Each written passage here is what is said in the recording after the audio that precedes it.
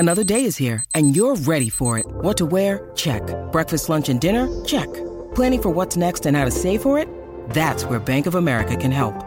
For your financial to-dos, Bank of America has experts ready to help get you closer to your goals. Get started at one of our local financial centers or 24/7 in our mobile banking app. Find a location near you at bankofamerica.com/talktous. What would you like the power to do?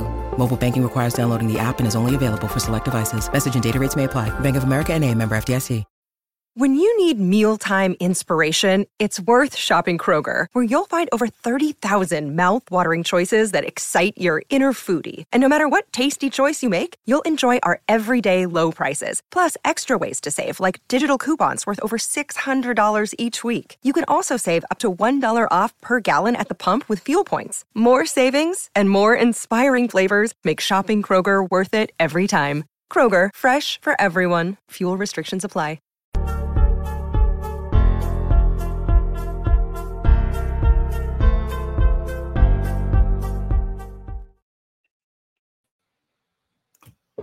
This is football Sunday night live stream. I'm Bobby Burton, joined by a suntanned or sunburnt CJ Vogel. Rod Babers looking good as always there. But the young gun was out watching a little Texas baseball this weekend. CJ, let's start it off with you. You watched a little baseball action on the diamond. Longhorn sweep Cal Poly this weekend. Hey, I mean, the weather was just too nice to not go outside down here in Austin after, what felt like a long winter, for at least Austin standard. It was fun to get out there to the dish, check out the Yeti Yard a little bit and all the new features for the dish this season. It certainly helps that the team put on a good performance in the weekend as well. A 7-0 win this afternoon. They did not allow a run in the 3-game sweep over Cal Poly. Pretty impressive considering Cal Poly strung together a number of hits today. And if you watch that game, you saw that the Texas defense was really, really on point today, really encouraging this early in the season. The bats will obviously heat up, and I think they had 4 or 5 home runs today as well. But man, the defense was phenomenal. Several outs that they had from outfield assists as well. So really, really fun day at the park. Again, it's 85 degrees. I haven't seen the sun in months, apparently. So I'll be doing this tomorrow and throughout the week. But really, really fun weekend, and Texas baseball off to a pretty solid 6-1 start. Yeah, Texas baseball not the only one having a good weekend. Longhorn softball team, ladies, number 2 in the nation. They finished 4-1 over the weekend. Sole loss was an extra innings loss to Stanford, but they finished 4-1. The women's track and field team won the final Big 12 championship out in Lubbock. I don't know if you saw the Twitter feed of the women's track and field team, but they actually, Joey McGuire made an appearance in that video. Actually had to say, hey, we run Lubbock, it goes through Lubbock. And that the Texas track coach said, yes, it does, basically. The women's basketball team also winning big over UCF. It's tied for the nation's lead in 30-point wins this year. The women are with LSU, who's not surprising to be in that group. But then, of course, the men's basketball team, not so good up in Allen Fieldhouse on Saturday afternoon. They just did not look, I don't want to say competitive, but that's the word. I mean, they did not look competitive against the Jayhawks on Saturday. CJ, Rod, either of you guys have anything to add to that one? Hey, that's another hardware piece coming from the Big 12 to end the Texas tenure in that conference. I'm sure the baseball and softball teams will be looking to add to that, as well as the teams on the court. If they can make a run, Texas basketball or women's basketball looking like they could, continue adding to that collection as a see you later one more time for the Texas program. But really, really fun weekend across the board, with the exception, obviously, of what we saw in Allen Fieldhouse. But that's a tough place to play. Kansas has been rocking. They, are supposed to be a 2 seed in the tournament at the moment. I think Texas will finish out strong moving forward. Going in the Big 12 tournament, they have to, really. Yep. Hey, we got time for a bunch of questions tonight. We're going to do that, talk a little bit about it. First, we want to say thank you to our sponsor. That's Mark Saunders and Allstate Insurance. Mark's a Texas Allstate agent. He is the only insurance agent you need to help keep tabs on the protection for all of your stuff, everything from your home, car, and boat to your motorcycle, RV, and ATV. When it comes to protecting all your stuff, wouldn't it be great to just have one place that protects it all? Call Texas Allstate agent Mark Saunders' office today at 512-218-8571. Are you in good hands? With more than 35 years of experience, you will be with Texas alum Mark Saunders. Hook 'em, Mark. Thanks for your sponsorship. Call in at 512-218-8571. Hey, Rod, a bunch of news going on. We are now in I would call it, I think it's 24 days or 23 days. I guess it's 23. It's blue days. Yeah, 23. Until the Texas Longhorns take hold for spring ball. I wanted to ask you about this because we were talking a little bit. What are your thoughts right now as a player trying to get ready for spring ball? What are those guys thinking about? I know they've got workouts and all that stuff, but what are they really going through mind-wise? Every guy's got his own journey, right? There are some guys like Jahdae Barron's journey is nothing like, the journey of a guy like Derek Williams, right? He's got they're on different paths right now, or at least they're in different parts, all right, of their journey, right? I think so. For spring football, to me, it's all about kind of that being able to kind of self critique, right? Yourself, by trying to look in the mirror and figure out what you need to be better at, watching the film from last season, whatever your status was on the team as a player, and figuring out what you need to improve on. That's what the spring's about. It's about.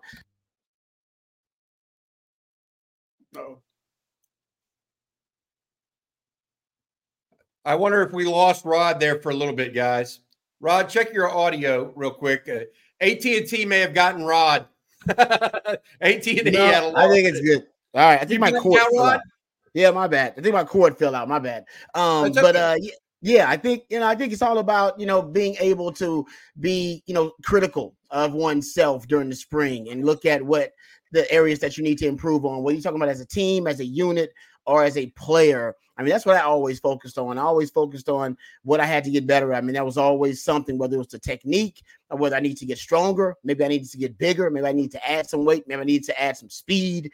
Maybe I needed to drop a few pounds. I remember going into my junior year. I thought that I was a little bit too heavy coming out of my sophomore year because I was playing nickel my freshman year, still kept on some of that weight my sophomore year. And I thought, no, I need to slim down so I can get faster because I wanted to be fast. I wanted to be able to run. I wanted to be able to, kind of turn. If it turned into a track meet, I wanted to be able to run with wide receivers playing man-to-man coverage. So I think for everybody, it's a little different. This is where football IQ and how well your skill set as a player, I think it really comes into play here. I think it really plays a huge role and a huge factor about how these guys, what their mentality is going into the spring.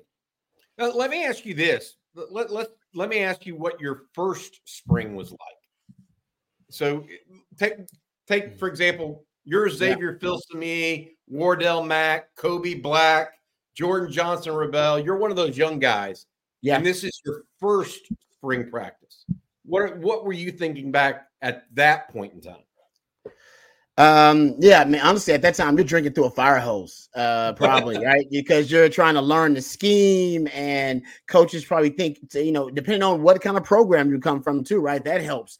These guys aren't coming from sophisticated high school programs, upper echelon high school programs. Man, the strength and conditioning, is very different. We all know the schedule is going to be different. These guys are student athletes, right? So they do have to go to class. That's a big part of it. And these guys, they're new to that, right? Sometimes you don't even know where your damn classes are. You're new to this entire kind of ecosystem of being a student athlete. So for those guys, man, it's really tough. It's really tough, I think, in the spring to see that exponential improvement, that leap.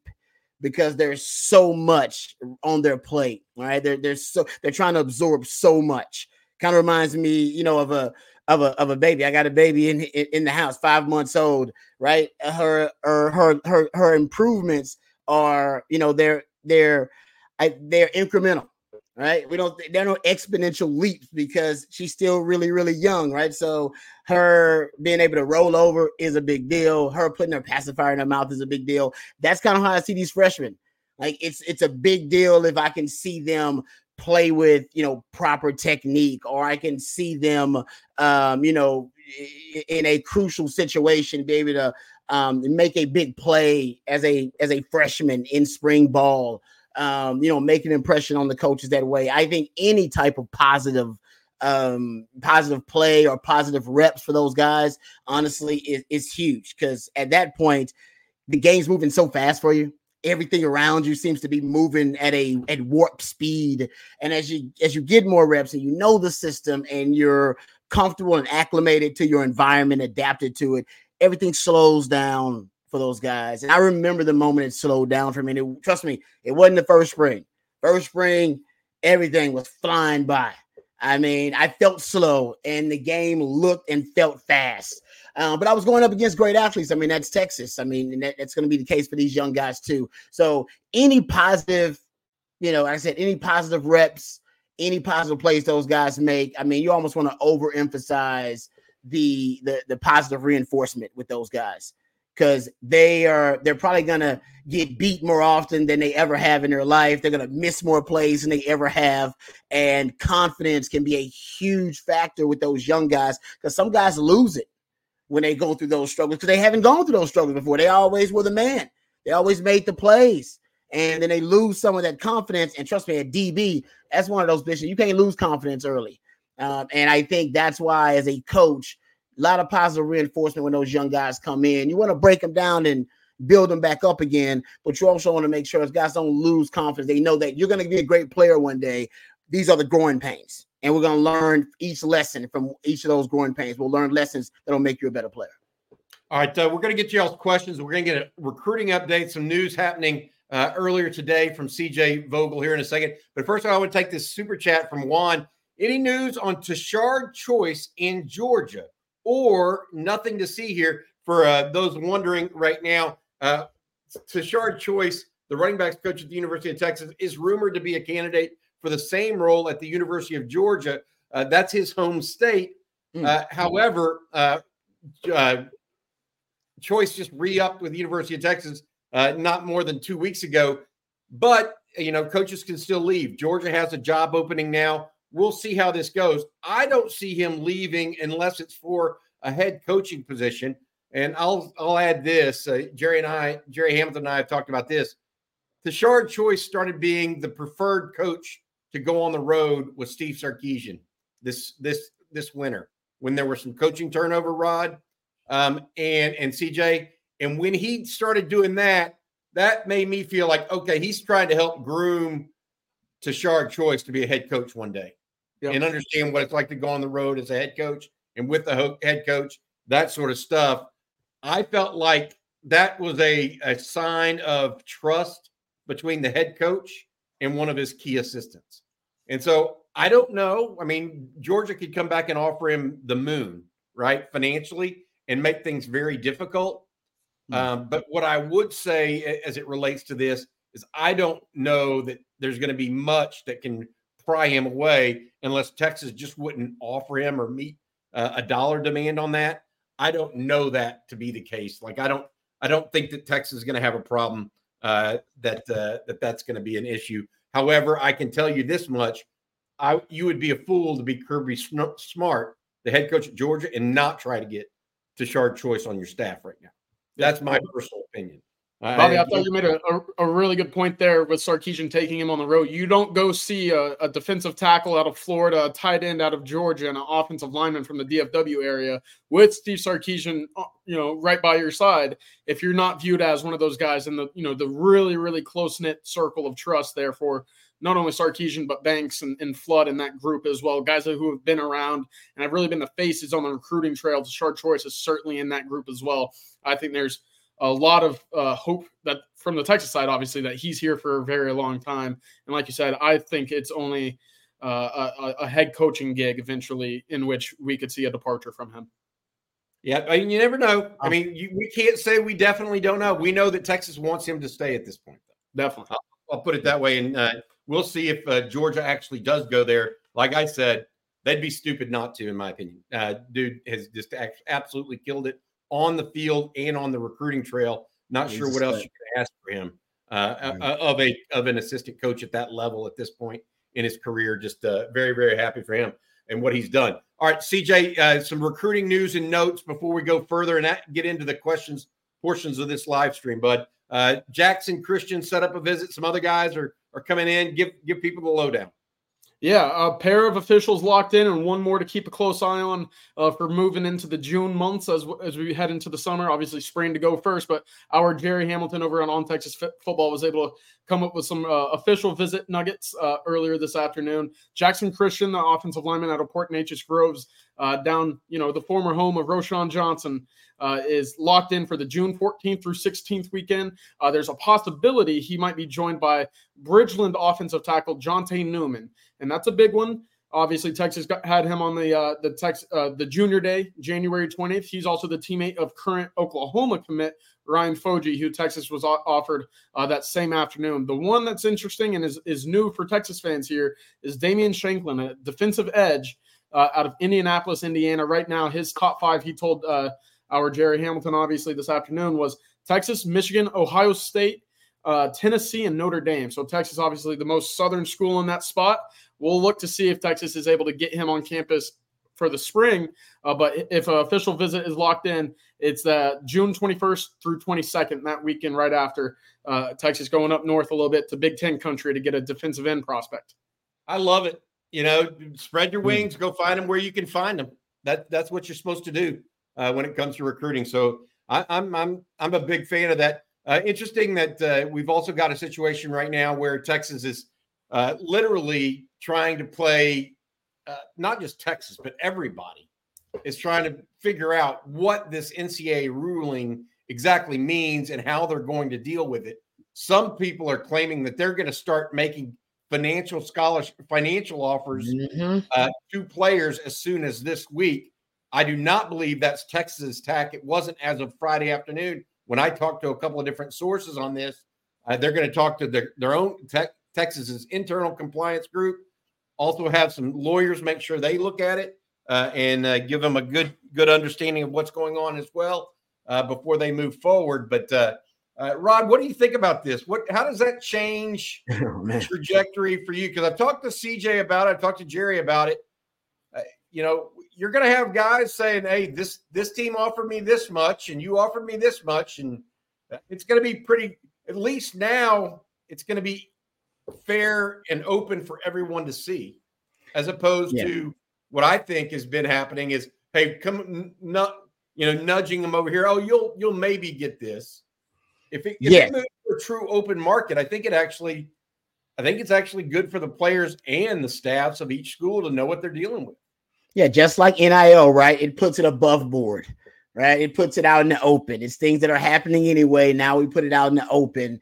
And with NIL now, right, we tore down the wall between boosters, donors, and fans and the student athletes themselves. Now there can be interaction, but through an NIL capacity. Same thing with, basically these inducements, I guess we're talking about here, right? Inducements are when you can, it still is, I believe, outlawed by the NCAA, or not. Obviously, it's against the NCAA rules, but to be able to just straight up give a prospective student athlete, someone you're recruiting, to give them a dollar figure. And you couldn't do that before. You had to hit at it. Now, Texas is really smart because Texas had things like the Pancake Factory. And Darren Ravel did the hard work for us. He wrote a column about it, and it's like, well, thank you, because now everybody knows we ain't got to tell us the prospective student athletes and the recruits how much O-linemen are making. Everybody already knows how much they're going to make. So thank you very much, right? You had to do things like that, right? And burn ends. I mean, and it was smart. Texas did it by promotion and marketing. So people would know, like, hey, if you came to Texas, this is how much you can make. That kind of thing, or you would be in the neighborhood. Now we're just gonna remove that kind of vague cloak, all right, of amateurism. Student athletes, which that ridiculousness. This is the free market is officially hit college sports, and I said it when it happened. I said, the NCAA is a dinosaur, and NIL is the asteroid. It is going to destroy that entity, guys. It's going to demolish it. And it's happening right now. It literally as we speak, because the NIL represents the free market. And the NCAA has always been against the free market. They built the structure of the entire organization to be anti-free market. And now the free market is here. There ain't no stopping the free market. Y'all know that. Capitalism is a powerful force of nature. It is. We know this. This is what America is built on. And trust me, capitalism has hit college football, and it ain't going back.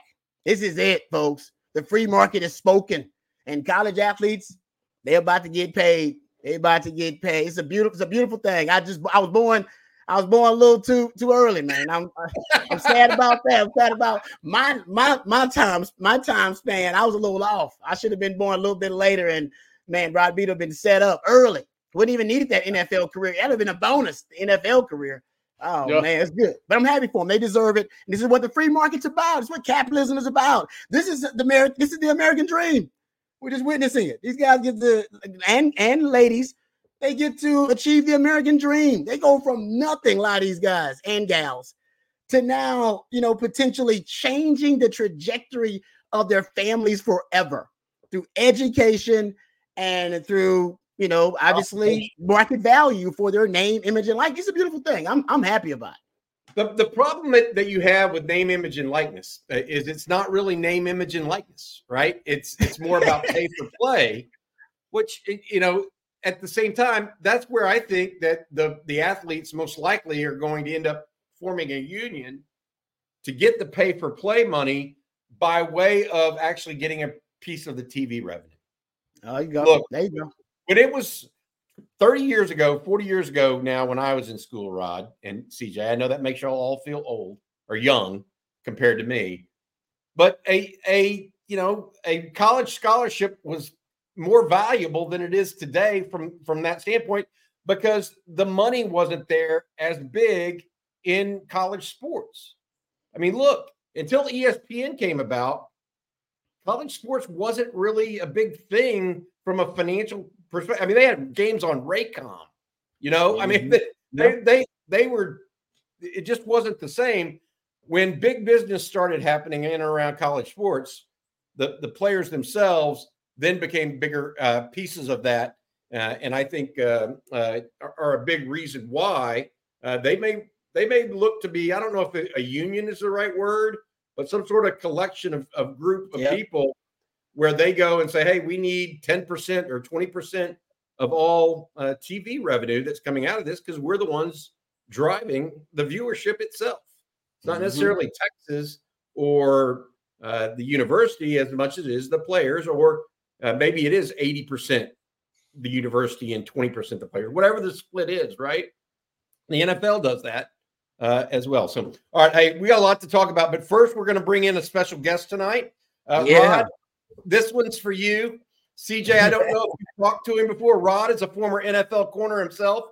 Santana Wilson out of Arizona, Phoenix area, joins us tonight. How you doing, Santana? Good. How are you guys?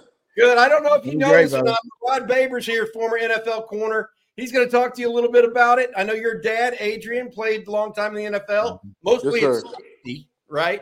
What Santana, tell us what you're doing. You don't arrive until May, I guess, late May, early June on campus. Tell us what you're doing to keep yourself going right now.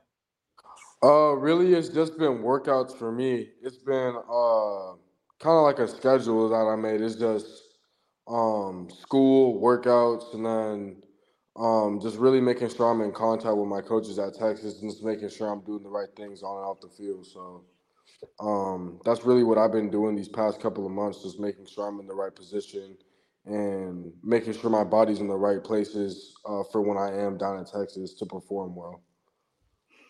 Hey, Santana, go ahead, Rod.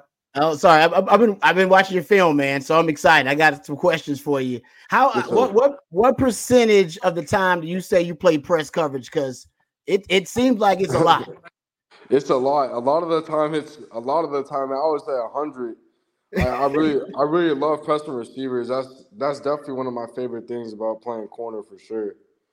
I can tell. I can tell, man. Honestly, I can tell. Okay, so can you kind of take me through your mental process, your methodology at the line of scrimmage? Are you using different techniques? So sometimes it's a shuffle. Is it a check step? Is it you're going to mirror them? Sometimes it's mirror, and then I do like double jamming sometimes, but usually I'm a single jam corner. But if I do, then sometimes I like to switch it up and double jam receivers because that's just the way I like messing them up. You know, I like being physical with receivers because most receivers ain't like that. So yeah, nice. Santana, you had a successful high school career. Are you running track this spring too, or are you off the track and just getting ready for football? What are you doing? I'm off the track right now, but I am still getting ready for Texas. I've been working out nonstop, repeatedly, like week after week. So I just been making sure I'm doing the right things. You know, just working out, and like I said, just making sure I'm ready to do what I got to do. Santana, I wanted to go back to your recruitment a little bit. Obviously, thanks for joining us. Obviously tonight, that was big time.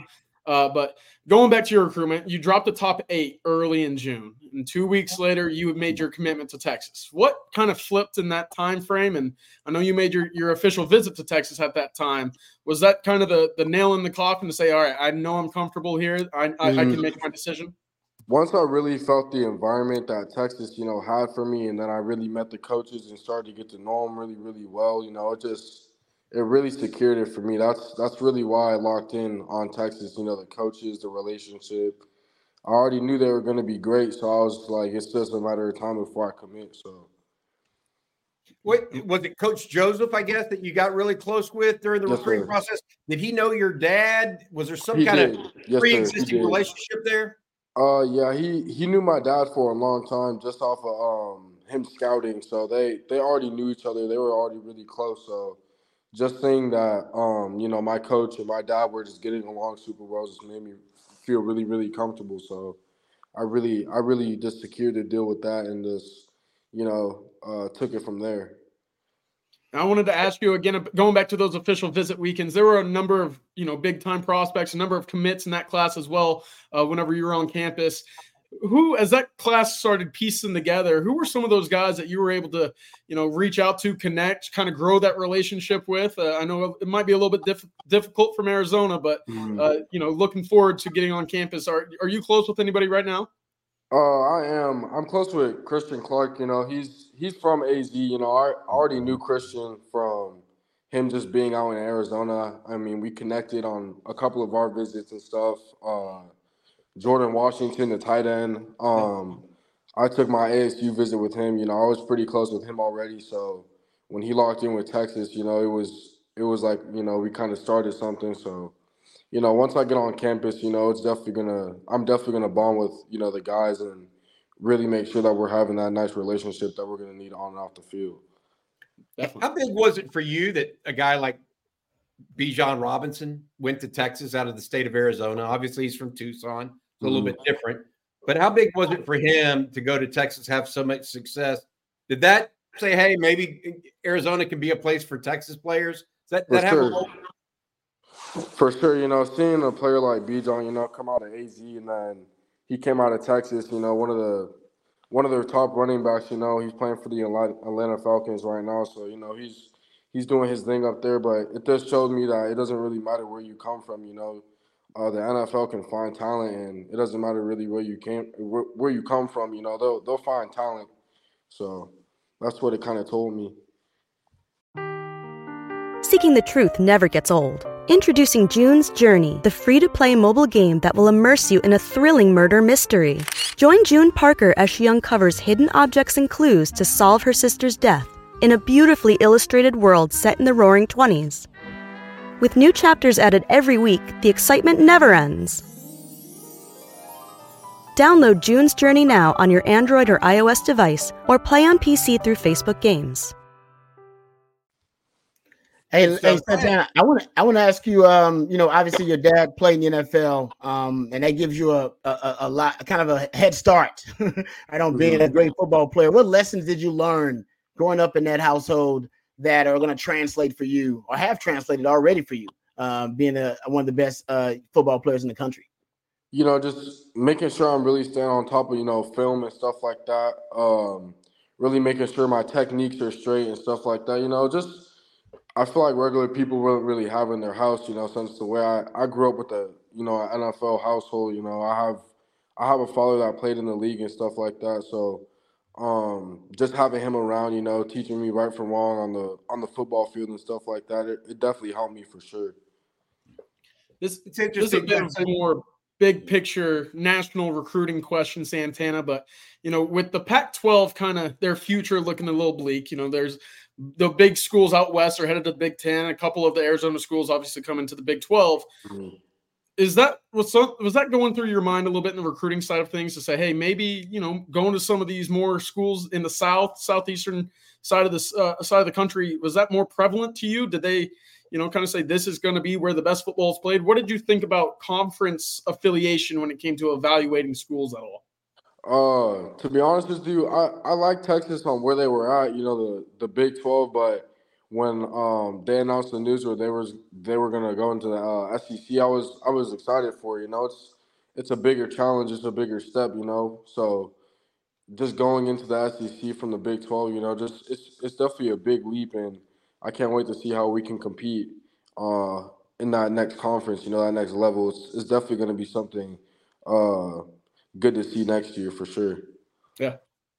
All right, Santana, thank you so much for joining us this evening. This is the Sunday night Longhorn live stream. That's Santana Wilson, 2024 signee, University of Texas cornerback, son of Adrian Wilson, former All-Pro safety for the Arizona Cardinals. Santana, we got a little thing here. You got to do a hook 'em for us, buddy. There it is, for sure. Hook 'em, bud. You have a good one, man. Thanks for joining us, buddy. Thanks, Santana. Thank you. All right, thanks. Thank you, buddy. Good, another good player, another good guy. It sounds like the Longhorns have on their way to Austin. Rod, what did you think about his take on some conversation there about his style of play or what he liked to do? I love his style of play. I mean, he seems to be. I'm not surprised that he says that he loves playing press coverage, because he seems enthusiastic about it. And I was wondering if he's trying to play the same technique every time. Some guys are, very, very, they're kind of obsessed with playing the same technique over and over again, right? And trying to make sure they perfect that technique, whether it be mirroring or whether it be a check step or whether it be, that jab technique. He said he actually sometimes he does a double rush technique, tries to get two hands on them. Sometimes he does kind of a one-handed jab. He said sometimes he mirrors the guy. I was wondering about that. Watching the film, he seems like he utilizes multiple techniques at the line of scrimmage, and it's not a surprise. I'm sure that's the influence of his dad. Man, hey man, you got to be good at a lot of different in a lot of different ways and a lot of different techniques, depending on what type of player you're going up against. The same technique that worked against one receiver that was really effective might not be the best technique to deploy versus a receiver with a different skill set or a different size, whatever it may be. So that's what I love about his game. That shows you a lot of high football IQ. Also shows you a technician that can master a lot of different techniques, and not only master them, but be able to put them into practice on the field. Hey, Rod, let's grab you this question real quick from David Williams. Do you see similar play styles in Terrence Brooks and Santana Wilson? I think they're both more technical, nuanced CBs rather than more fast cornerbacks like Manny Muhammad and Wardell Mack. What do you think of that? Obviously, both have parents who played in the NFL and were successful there. That's probably part of that, right? Yeah, that's why I think, and I love that observation. I think he hit the nail on the head there. I really do, because Terrence Brooks, I like his skill set, but he's not necessarily a burner. I don't necessarily think he's one of those guys. I think he has great footwork because his dad is a footwork coach. Played in the NFL, so I think he's got really high football IQ in terms of knowing where to be, understanding how to, in terms of the leverage once you're squeezing a receiver, right? How to play a receiver. It's a certain nuance to it. If you're going to play the receiver you're going to play the football through the receiver, or you're going to play the receiver and allow the receiver to let you know where the ball is going to be, right? These are certain things, and I think you got to know when and where to do that. I think Terrence Brooks, kind of has that savvy mindset about him.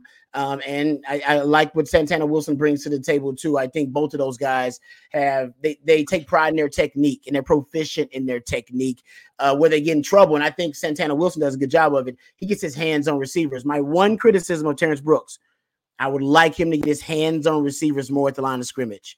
watching film on him, that's kind of my one pet peeve, is that there are times where he wants to get into a track meet. And there are times, like I said, for a mirror technique where you don't have any contact with the receiver. You're just trying to kind of cut off his angles, all right, using leverage. And you can use that technique every now and then. But I think Terrence Brooks does it a little too much. I'd like him to start to reroute wide receivers, redirect them, because I think he's got the feet to do it.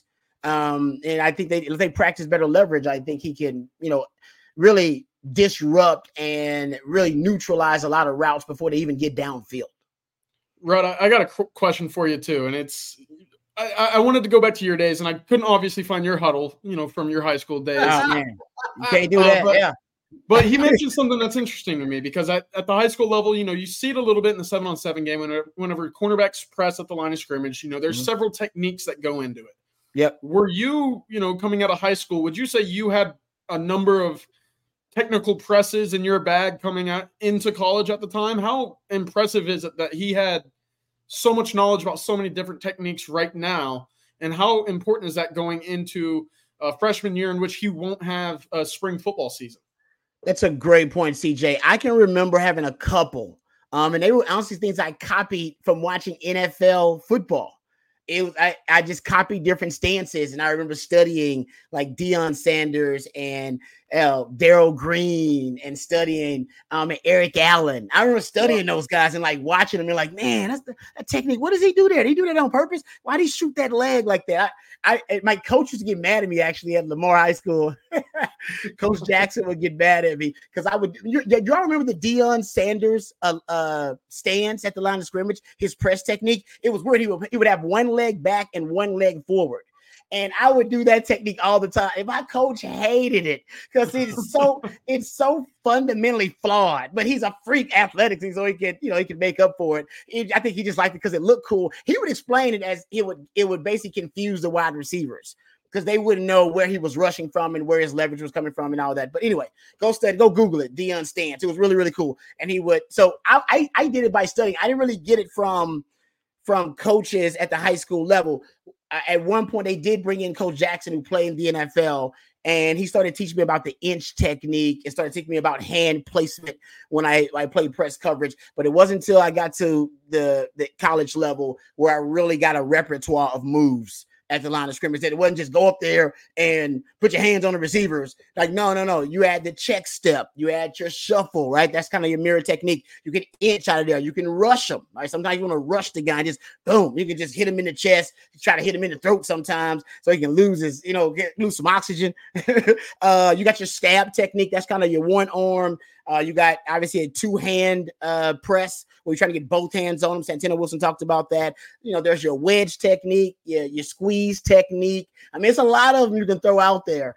And I always said Coach Aquino would give us these tools, and it was up to us. He would say, like Batman with the utility belt. It was up to you to figure out when to use that tool, and how to use it and at what time. I can't tell you every time, hey, this is the tool you got to use on 1st and 10. No. I'm not out there as a coach. You got to figure it out if you need to speed turn or if you need to flip your hips. Like, you need to figure that out. I can't do that. I can just give you the tools necessary. And that's how I kind of always look at the DB position. You got to have those tools in your bag. You ain't always got to use them, but I love those young guys like Santana Wilson that already have them in their bag. Yeah, that's good stuff. I got to say this. So let's be clear about what Rod Babers did. He could run faster than anybody on the field. That was Rod Babers in high school. I remember talking to Tim Brewster about that. I don't know if he's going to be a good corner, but he's faster than everybody else. That helps. That's how that goes, Rod B. You were that. A lot of people talking about your hat, or a couple of people at least talking about your hat in the chat as well. There, Rod. I think pretty stylish looking thing, baby. Yeah. All right, we're going to spend the rest of the time talking to folks, taking your questions. Please feel free to get them in. I'm going to answer a couple of them real quick. From Jason Spires, any interest in Jacoby Matthews from Texas A&M? Jerry Hamilton of On Texas Football reporting today, no interest from the University of Texas and Jacoby Matthews. Matthews announcing that he would transfer from A&M, I guess yesterday or the day before. Texas, we checked in. Texas not expected to be interested in Jacoby Matthews, the starting safety, or one of the two starting safeties returning for Texas A&M. Crazy. So we'll see how that goes. Hey, guys, have either of y'all seen the Johnny Manziel interview with Shannon Sharp? Yes. Lately? Yes, the Club Shay Shay interview. It's good, guys. I'm not gonna lie, it's pretty good.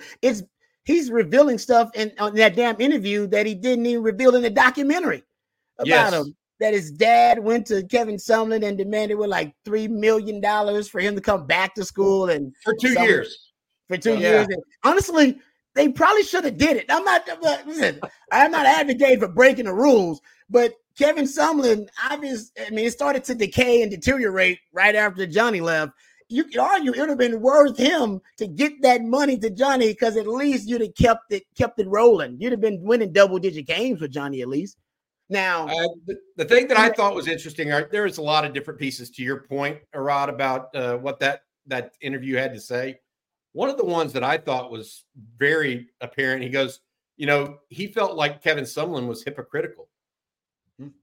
And I'm thinking to myself, when he first said it, I'm like, what is he talking about? And he goes, well, Kevin Sumlin was telling me not to go party, but then I would see Kevin Sumlin out there partying like I was partying. This is hard, and that's not what you want to see from your, they were going to Jay-Z's nightclub in New York together. Hey, man, that's a little different now. Right. And so that was the one that just kind of took me aback. That's when, Kevin Sumlin just wasn't right for that job. I mean, that's tough. And I'm interested. Do you have any thoughts on that one, CJ, and what you heard and saw? He's said it a few times, whether it be in previous interviews or podcasts or documentaries, but just how upfront he is with it. The harder that I partied, the better that I played. And I think he truly thought that. And, those 2 years where he lit college football on fire, especially his freshman year, he lived that out. And it was true because he would have some crazy stories to tell. You see the photos with the money phone, the Scooby-Doo costume.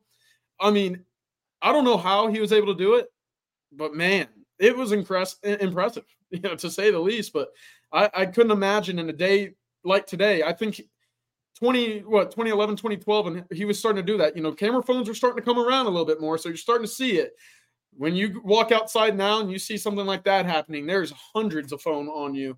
You couldn't get away with anything like that similar today. That was probably the last time you could do it without, getting it in 4K plastered everywhere on HD TVs. So yeah, it's different. It is definitely different. I think that, I look at it and I just remember his entire thought process of going through the pro in that documentary, Rod, and he started talking about, I could play, just put me out there. It didn't matter. And I remember in that documentary that his agent got a call from the general manager of the Browns and said, you know how much film Johnny Manziel has watched of thus far? And the agent was like, I don't know. He doesn't watch much film. He goes, no, it's not much. He's watched zero film. Zero. Do you think that would work in today's NFL, not watching any film as a quarterback? That wouldn't work. That wouldn't work in yesterday's NFL. He thought he was above the law and above that sort of stuff. And, ends up, it doesn't work that way. Jay Wood 888 has this question. Do y'all think Texas reached out for Chris Gilbert, the new assistant to the head coach, to come back? Chris was, of course, the tight ends coach at North Texas. And then before that was the director of high school relations for the University of Texas. Yes, I do think that's what happened. I mean, I think Texas reached out because they thought he would be perfect, and he's back. And so I think Steve Sarkisian made that happen. Good question there, Jay Wood. I appreciate you for the super chat as well. Let's go to this one. I thought this was an interesting one. Ekim, best player outside of VY during Mac Brown's tenure as head coach. Mine is Casey Hampton, according to Ekim. How do I not? I mean, outside of how do you not go with Ricky Williams? given that he won the Heisman, but it was only 1 year. So if you take Ricky out of it, Colt, well, the Colt, Earl and Derek Johnson and Sid Benson. And who? Earl. I was thinking Earl. Was he? Earl Thomas. Yeah, he should have won the Thorpe that year too. They cheated him out he was Thorpe good. that But year. I really think that as a face of the program outside of EY, there's no question it's Colt. Yeah, it was Colt. As the best player, I mean, I can see DJ. I can see Casey Hampton. Anybody else that I can see Earl Thomas. He was that good a DB. Now, see, your point about Sid Benson wasn't off too. Sid B was damn good now. Yeah. He's tremendous. I mean, he's just tremendous all around. Hey, Rod, this one from AJJ Sports. Which freshman cornerback this season could you see working himself into the rotation first? Wow. Those are Wardell Mack, who's playing a little bit of nickel right now. Kobe Black, who's out of Waco, Connolly. And then obviously the young man we just talked to, Santana Wilson, out of Arizona. Oh, that's good, man. That's good.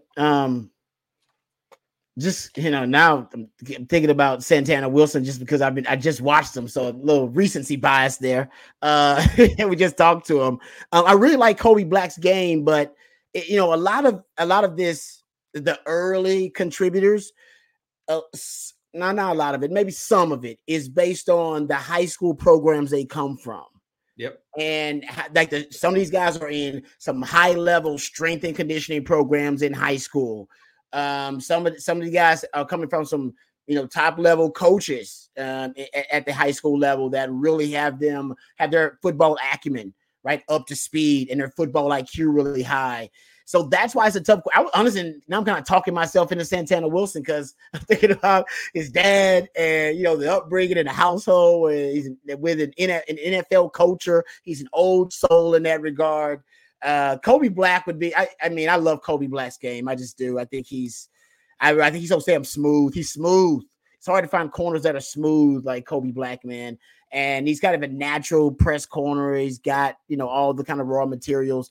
But I wonder if it may take him, like an off season or so. I'd take him like a season to get adapted, acclimated. To me, it's all about whose game is going to be most mature as a freshman, not necessarily about who has the highest ceiling, in terms of those guys playing. And I think it's possible that Santana Wilson could be the most mature. His game right now could be the most mature of those, guys that you mentioned, those early contributors potentially. I want to say this. I wrote an article today on Texas football, giving a breakdown of the early returns on some of the guys in the secondary.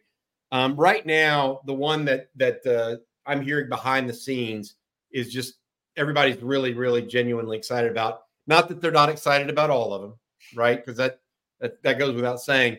But Xavier Filsaime, the early returns for him have just been incredible. I talked to someone close to them, and it sounds like he is starting to be one of those guys where they're waiting to just see what he can do in the spring. Now, Jordan Johnson-Rubel and Kobe Black have not been there yet and haven't really stood up. Wardell Mack has looked okay at times. They really like his long arms. And then, that's the rest of the defensive backfield right now, Rod. It looks like it's who it's supposed to be. The one thing that I learned that was very interesting is that Jalen Gilbo, who's been backing up Johnny Barron at nickel, is getting some time working at corner right now. So he's getting a little work at corner, seeing if they can't create some versatility there. Warren Roberson working at corner, Gavin Holmes at corner as well. But Derek Williams, the other one that everybody really just thinks is a real chance. Hey, Rod, I want to give you this line because I know you hadn't heard it, but I was talking to someone about Derek Williams, and he said that the only thing that they had issue with, or that was really not the only thing, but one of the things that they had issue with last year was him taking some wrong angles at times. Right. And that was because he played more of a true linebacker in high school. He just walked 5, 6, 7 yards within a line of scrimmage and then just make it up if somebody tried to run by him. Yeah. If he gets that out of him, he's going to be a special player for him because that's the only thing they really could nitpick on him last year. No, I like that. That's really good because I think it is tough. I call it running the alley, right? You got to be as a safety. You got to be able to find that alley and run that. It's basically find the right angle to the football, and you want to find the most efficient angle to the football. And I heard, I believe it was my man Michael Griffin talking about it, but it may have been someone else. But I believe it was him a while ago talking about canceling gaps as a safety when you trust your teammates and the defense really well. Where the ball's going to pop because you can kind of cancel gaps based on where the defenders are and where they're supposed to be and what their responsibility is, the gap integrity of the defense. So you can start your alley a little bit early because all right, the ball's going to pop right there. Now might have to adjust it. Somebody, misses, a gap and somebody, misses an assignment, something like that. You have to be ready to adjust. So you're watching the football. But a lot of the alley can start by diagnosing things early. And I think as a player, once first of all, he was just learning the defense too, right? That's part of it. So once he's done with the learning stage of the defense. Now that's muscle memory for him. That'll get him quicker to the alley. And I think also learning, the responsibilities of the front and where that ball's going to pop, where it's supposed to pop. If everybody does their job, and everybody should do their damn job, then sometimes Jalen Catalan was great at it. I mean, he was alley Catalan, man. He was the real deal. He would hit the alley as well as any safety I've seen in a long, long time. That would be the goal for Derek Williams. And he's got obviously the foot speed to get downhill like that. But yeah, it's just angles to the football and being able to diagnose it quickly. I think that'll happen. Honestly, this season, I expect it to be one of the biggest improvements in his game. I'm told that they think that it's a situation where it's just natural, that it'll happen for him as he gets more and more used to the speed of the game and what people can do to him, because they couldn't do that to him in high school, right? He just didn't play enough of those top-notch guys, but now he's learned a year, and boy, they think that he's going after things the right way, like a pro right now. Yeah, in the off season. So that's really, really good to hear. All right, before we get to some more questions, I want to take a minute to say thank you to our sponsor of the Sunday night live stream. That's Mark Saunders, Texas Allstate agent. When it comes to protecting all your stuff, wouldn't it be great to have one place that protects it all? Here's some good news. Texas Allstate agent Mark Saunders is the only insurance agent you need to help keep tabs on protection for all your stuff. Everything from your home, car, and boat to your motorcycle, RV, and ATV. Call Texas Allstate agent Mark Saunders' office today at 512-218-8571. Are you in good hands? With more than 35 years of experience. That's right, 35 years of experience. You will be with Texas alum Mark Saunders. Give him a call, 512-218-8571. Thanks a bunch, Mark. And again, 35 years experience. You want somebody handling your insurance that's been around that long and been successful. Thank you, Mark, for your sponsorship. Hey, we're going to go and take a few more questions here and comments. And I'm going to pick up AJXOXO. He had a really good question, by the way, for Santana Wilson that we did not get to, but I want to read this. I read on TexAgs that they being Texas A&M, are going to pay players directly as employees of the 12th Man Foundation. They're saying that it's totally legal because the players aren't employees of Texas A&M. There's nothing to keep Texas from doing something similar and setting up a similar foundation. But A&M has that mechanism already in place. The Longhorn Foundation is a part of the university, whereas the 12th Man Foundation has no direct tie to Texas A&M, so they can do it quicker. So they can't commingle funds. The issue is, can they still do that and get bonus points on their seats and stuff like that? Because Texas right now can't do that through the Longhorn Foundation. Wow. Look, we talked a little bit about this. CJ, you're on the ground and have talked to kids. Jerry Hamilton reported on Saturday that he's already heard from one recruit that was told on Friday from a college coach that, hey, we're going to offer you this amount of money. Dang. So it's already happening. Okay. Now it is what it is. It's already happening. So and that wasn't from Texas, by the way, just to be clear. So from an opposing team. But where do you think this goes for the young kids, for these guys that are out there that you talk to, whether it's, I mean, look, it could be Michael Terry down in Alamo Heights that you talk to. It could be one of the guys at Vandegrift or whoever. What are your thoughts on this? Well, it's interesting to me. I've long wanted, a really kind of side of regulations when it comes to who's dealing with these kids and where that money's coming from. When you talk about the coming from the, whether it be the Texas One Fund or whatever university their NIL fund, kind of bank is from, basically, where is that money coming from? Who's it going through, and how is it getting to the prospect?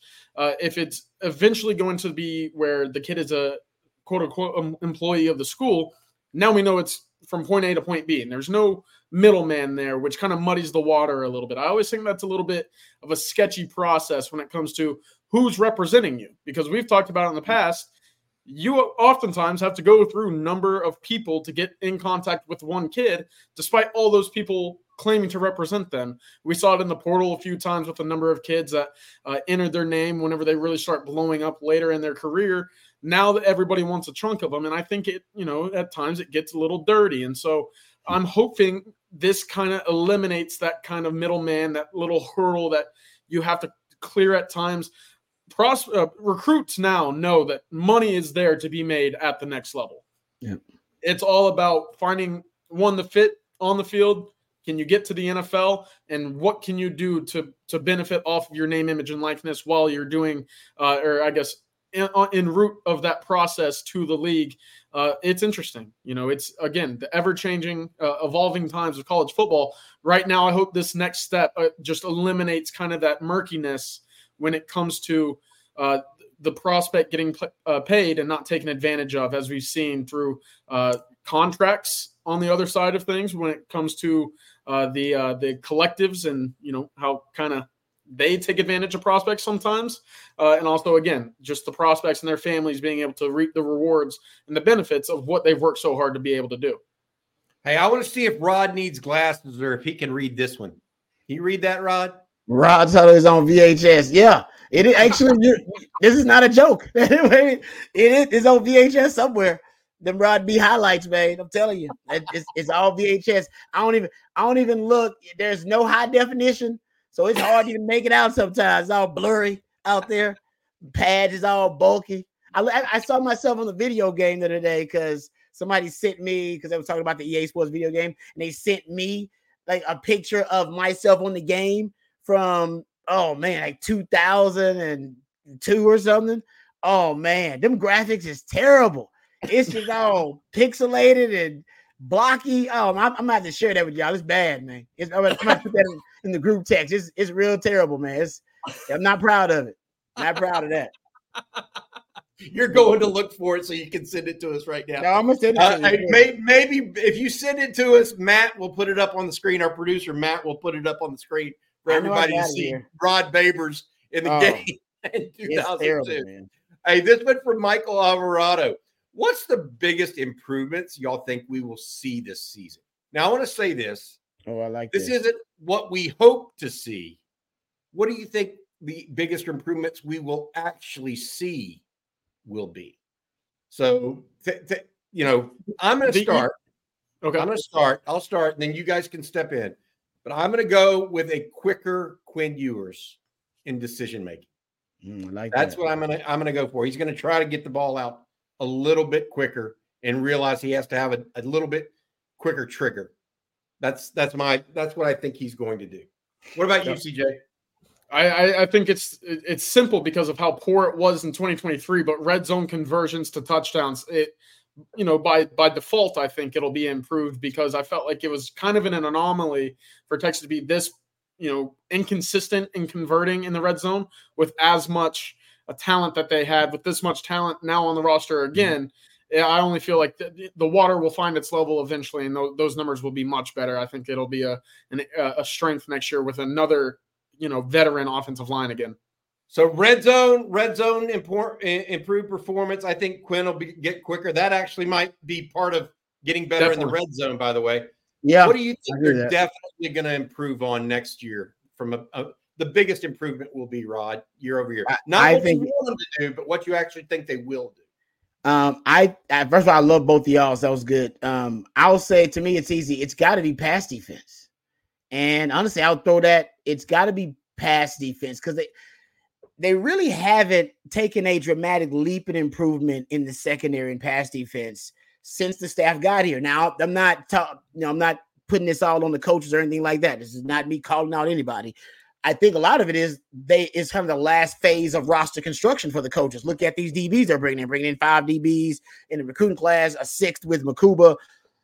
And, you could argue last season that was your biggest issue, right? I mean, you were applying pressure on opposing quarterbacks, but your pass defense left too many windows. And when you went against an elite quarterback, right, or a quarterback that played at a really high level, with Dylan Gabriel, Michael Penix, those are the games you lost. Which, hey, I mean, there's not a lot of elite quarterbacks out there, but hey, man, if you want to win a championship, you're going to see a couple, and you got to be able to win those games. And your secondary's gotta be more consistent in coverage. And I think with Jahdae Barron coming back, the addition of Makuba, we talked about Malik Muhammad and Terrence Brooks. We're expecting those guys to take a huge leap forward. Derek Williams, expecting him to take another leap forward. I dare say the coverage in the secondary should be a strength next year. And the truth is, it's been a liability every year Sark has been here. The secondary is the only position group that hasn't improved. And maybe I'm just tough on the DBs. I could be. All right. But I think you all agree every other position group has seen a distinct improvement since Sark got here. A leap, right? Quarterback, running back. Well, running back was all right before he got, but wide receiver, O-line. Good Lord, the O-line. D-line, linebackers have shown up and been great. The secondary, I don't think, has seen the same trajectory of success, those positions. And I don't think it's all on the coaches.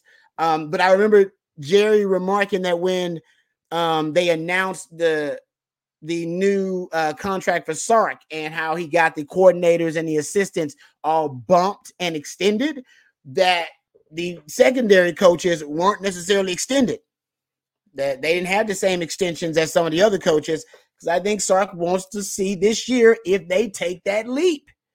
And if they don't take a leap, he's going to be, that's 4 years in a row we ain't improved in the secondary. We're developing at every other position, guys. Something is off here, especially now that you got talent there and you've been able to infuse your own guys in there, right? Now you got Malik Muhammad in there. You got your Terrence Brooks in there. You got a Makuba. You can't really have the excuse about, oh man, we haven't really overhauled that position yet. Well, half the guys in that secondary now are guys that you recruited and brought in. Got it. So basically secondary, Quinn Ewers, and red zone. Those are the three. I like that group. All right, we got a couple more minutes here before we got to get going. And we're going to use this last for a little bit of humor. We can all use it sometimes. Brandon Ralston says, excuse my language, but I'd pay a blank ton of money to get Bobby to play the new NCAA game. We need a reaction when it comes out. Let's do it. I want to say this. CJ, you had a guy on Bingle who we've all talked about, right? And he has loved this game. Look at these graphics right here. Wow. Rod. That looks like what my 7-year-old son would have drawn. Doesn't that look like a guy? I mean, that's horrible. Bad. CJ, did you know graphics used to be that bad? Hey, that looks good for 1 year old. When was that? 2001. 2001, 2002. Yeah, it's like it's 01, 02, something like that. Yeah. In the private chat, here's how young CJ is. He goes, I didn't know the south end zone used to look like that. Hey man, I was 3 or 4 years old back then. Oh man. Hey, thank you. Rod, your thighs have never been that big in your life, and your arms never that big either, too. I mean, I look slow. Look like I'm out there getting burnt like toast. This is, oh man. Like I said, back then, though, I'm telling you, back then, guys, that was it. That was cutting edge. I tell you, back then, we stay on that game for 3-4 hours, man. But nowadays, I wanted to ask Santana earlier today, but I know he's got to be excited to be looking at his, his game a little bit better. Hopefully with the graphics a little bit better than that, No, hey, Rod, but they didn't have our name, image, and likeness because they couldn't use it. So now they can use it. Say, look like the guys. Right cornerback number 21. That's how you knew who you were on the roster. Right cornerback. They couldn't even put your name on. Oh, but yeah, we weren't using your name, image, and likeness. Oh man, that was one of those things. So, hey, guys, that's going to do it for this evening. We'll be back tomorrow morning at Coffee and Football, 8 a.m. Myself, Jerry Hamilton, Blake Monroe will be hosting. Jerry was up in Dallas this morning. He's going to some schools in the morning as well. So he'll have some more recruiting information. I think CJ's getting out this week too. So we'll have a bunch of recruiting information and more on TexasFootball.com is the website. Please join us, read all our stuff. Feel free to ask us questions there as well. Rod, you've got radio in the morning, then you got stuff tomorrow night with Talking Ball. Yes, sir. So for Rod Babers and CJ Vogel and our producer, esteemed producer, Matt Hutchison, who put up those wonderful pictures of our friend Rod Babers. This has been the Sunday Night Live Stream brought to you by Mark Saunders of Allstate Insurance. This has been On Texas Football. Hook 'em, guys. Hook 'em.